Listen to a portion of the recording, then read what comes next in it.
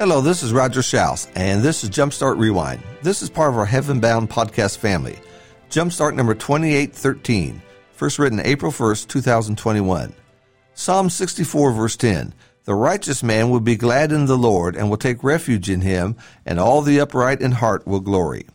It is good being a Christian. Sure, there is a mighty work before us in the kingdom, and that work never seems to end. And yes, we are engaged in a tense battle against the foes of God. Sometimes the journey is lonely. Sometimes the walk is uphill. And the journey of faith means that we must trust when we cannot see, and we go on when we want to stop. But that being said, it's great being a Christian. Our verse today, written by David, reminds us that the righteous man not only finds safety and shelter in the Lord, but he is glad and rejoices in the Lord. It's great being a Christian. I wonder if times we forget that. I wonder if others hear us feeling burdened and complaining and wonder why we're staying with these things.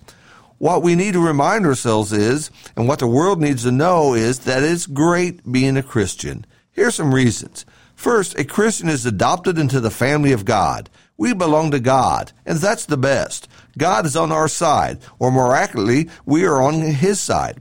Outside the family or inside the family, there is a difference. The joys of heavenly fellowship, blessings, promises, and hope are found in the Lord. Forgiven, grace extended, loved, being able to please the Lord, what a wonderful joy that is.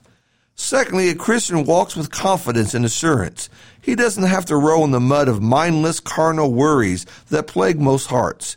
God is in control. He knows that. He understands that. And the Christian realizes that his story and his journey doesn't end at the cemetery. It ends in the presence of God, who he longs to spend forever with. Death is sad, but it's not defeating for the Christian. Troubles, setback, and disappointments are only temporary. He's heaven-bound, and that's where his focus is. Third, being a Christian has put him around some of the greatest people in the world.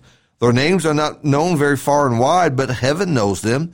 These are the people of God. They come from all different backgrounds, and each of them has a unique story, but they've all found their way to Christ Jesus. These people want the best out of you. They will support you. They will help you, and they will be there for you. They will lift your name up to heaven, where the greatest help can come from.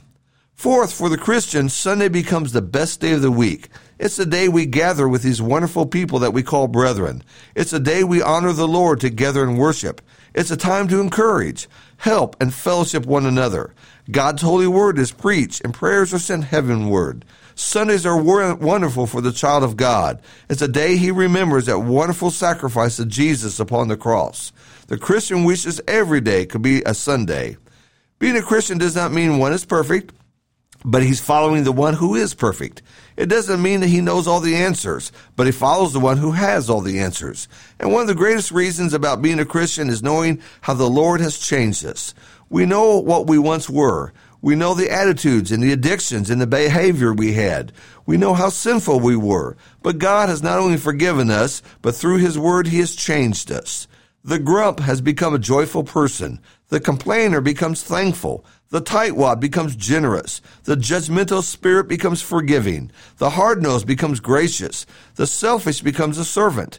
The indifferent becomes compassionate. The worldly becomes spiritual. The sinner becomes a child of God. It's a journey, but what a wonderful, productive journey it is. There are living examples on this journey. There are people who want to see you succeed on this journey. These past few years has been troublesome. It's made a lot of people sour and complaining. Let us remember and let us remind ourselves of the joys of being a Christian. There's nothing else like it, and we pray that others would see this joy and want to come and join us on this journey. The righteous man will be glad in the Lord. Thank you for listening.